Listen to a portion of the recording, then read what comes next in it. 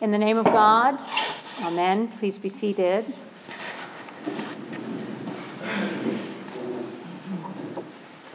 I was wondering if I was going to stand on that box too and look down from a high perch, but it's really lovely to be able to see you a little closer, eye to eye.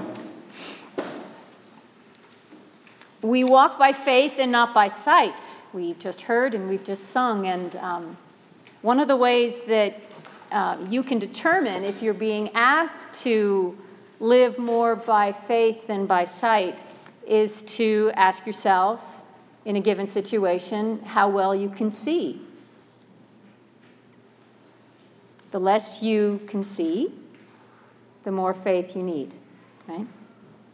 And living by faith doesn't have much to do with creeds or dogmas or anything like that. It's much more an inner capacity to trust what lies beyond your horizon, or moving ahead, continuing on a road without being able to see very far ahead of you. And that requires waiting for bits of inspiration or clarity, to be sure, but equally important, it asks of us that we act on whatever little pieces of inspiration or vision that we get, bit by bit, to follow a light that illumines perhaps not the entire path, but the next step. And as you walk, to trust the slow work of God. Now, sometimes this is fun. Imagine if you had a week or even a day with no obligations at all, except to follow your intuition. Just to do whatever occurred to you to do for an entire day. Once when I was in a really stuck place, spiritually speaking and otherwise, the woman I would see for guidance in these matters told me to do exactly that. She called it my intuition day. And it was a day that she said I could try and just free up my imagination and to trust what came to me. And I suggest to you that every summer ought to have at least one day like that.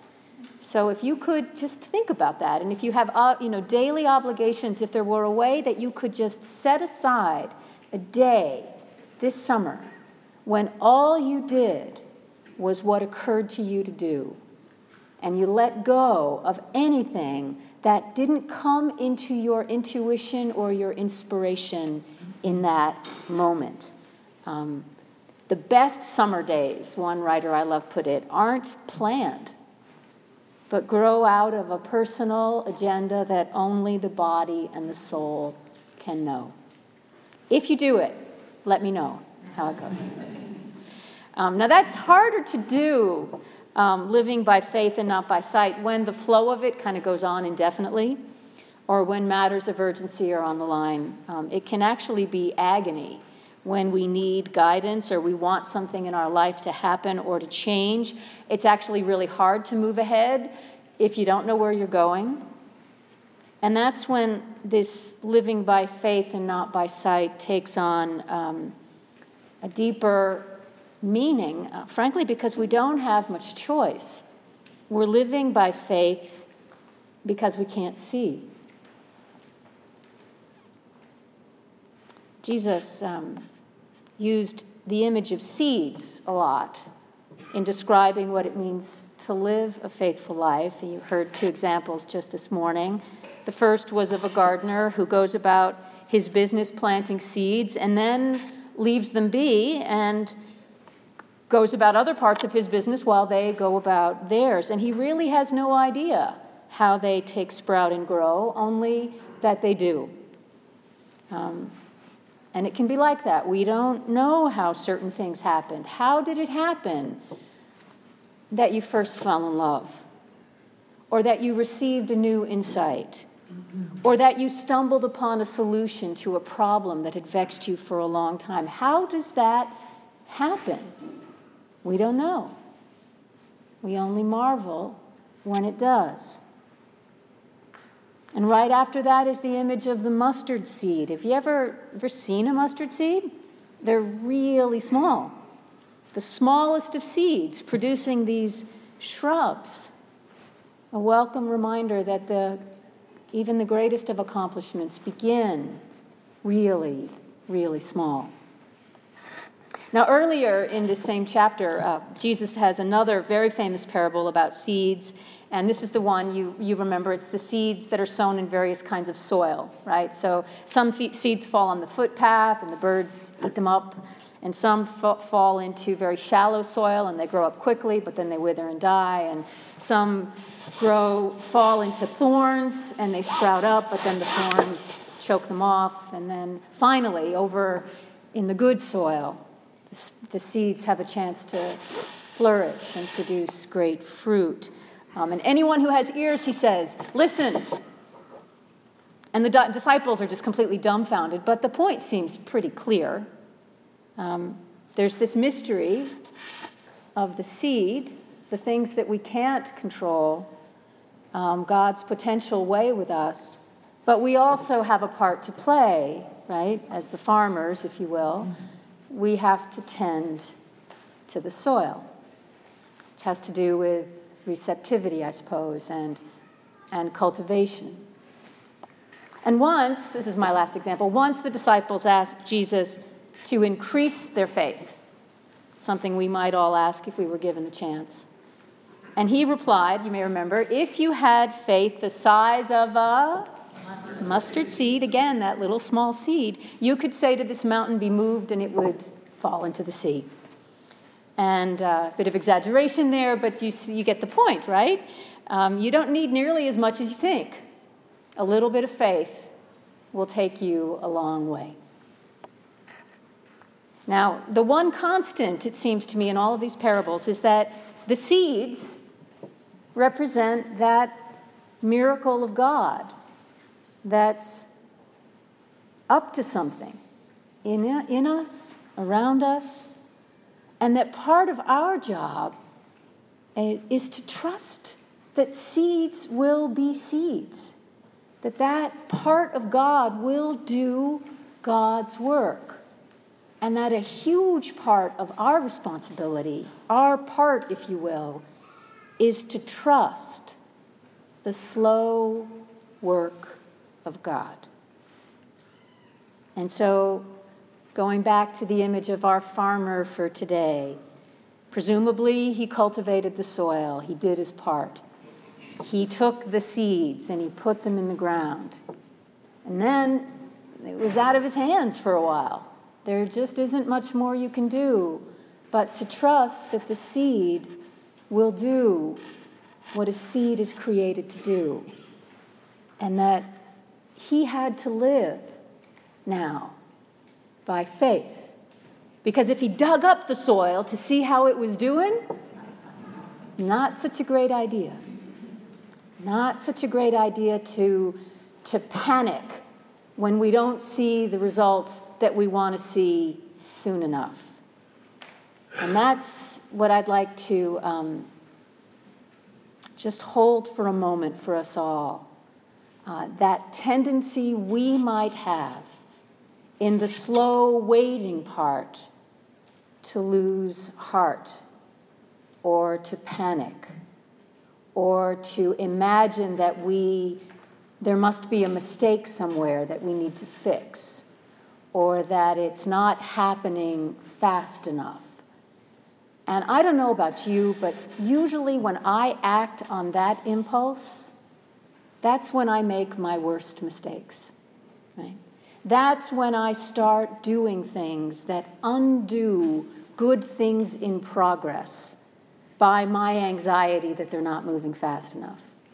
Or that's when I begin to lose confidence in the insight that the seed represented, the path I had started upon, the work I had begun to do, the project that I had undertaken that isn't turning out the way I had thought, right?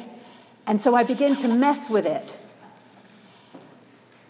And more often than not, it's not being helpful. One of my teachers used to say, you can't exactly make a bean grow faster by pulling on it, right? It doesn't help. Doesn't help.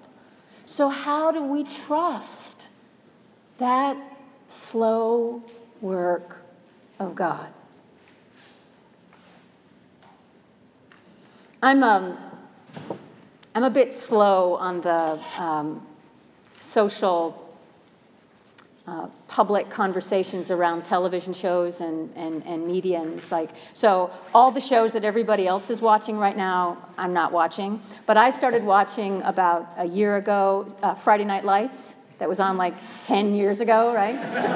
Shows you how up on things I am. But I love that show. And one of the things I love about it is exactly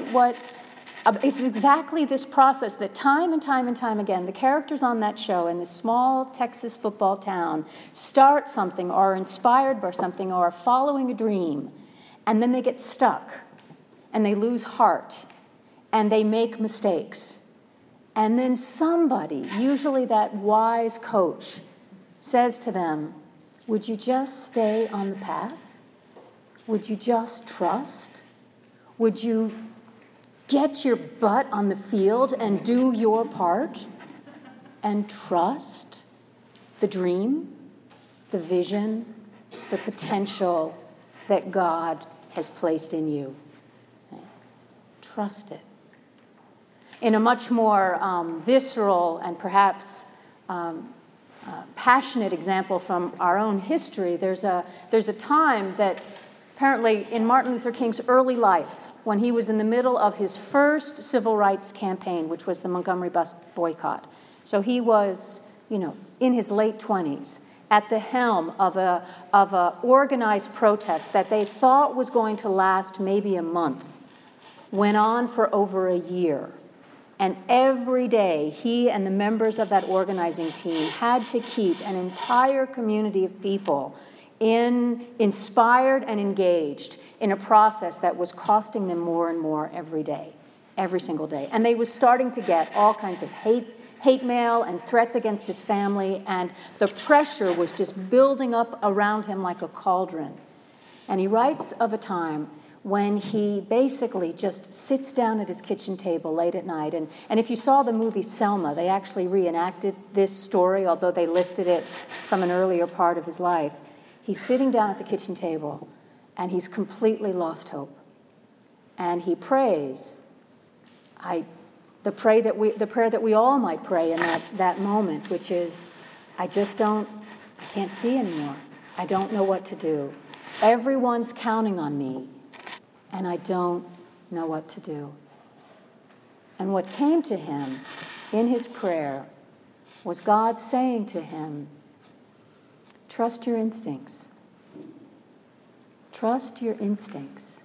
Keep going on the path, and it's going to be all right. And that's what he did. He trusted his intuition, the original seed that God had given him, even though all the evidence around him was encouraging him to dig up that soil again and do something else. So now, trust the slow work of God.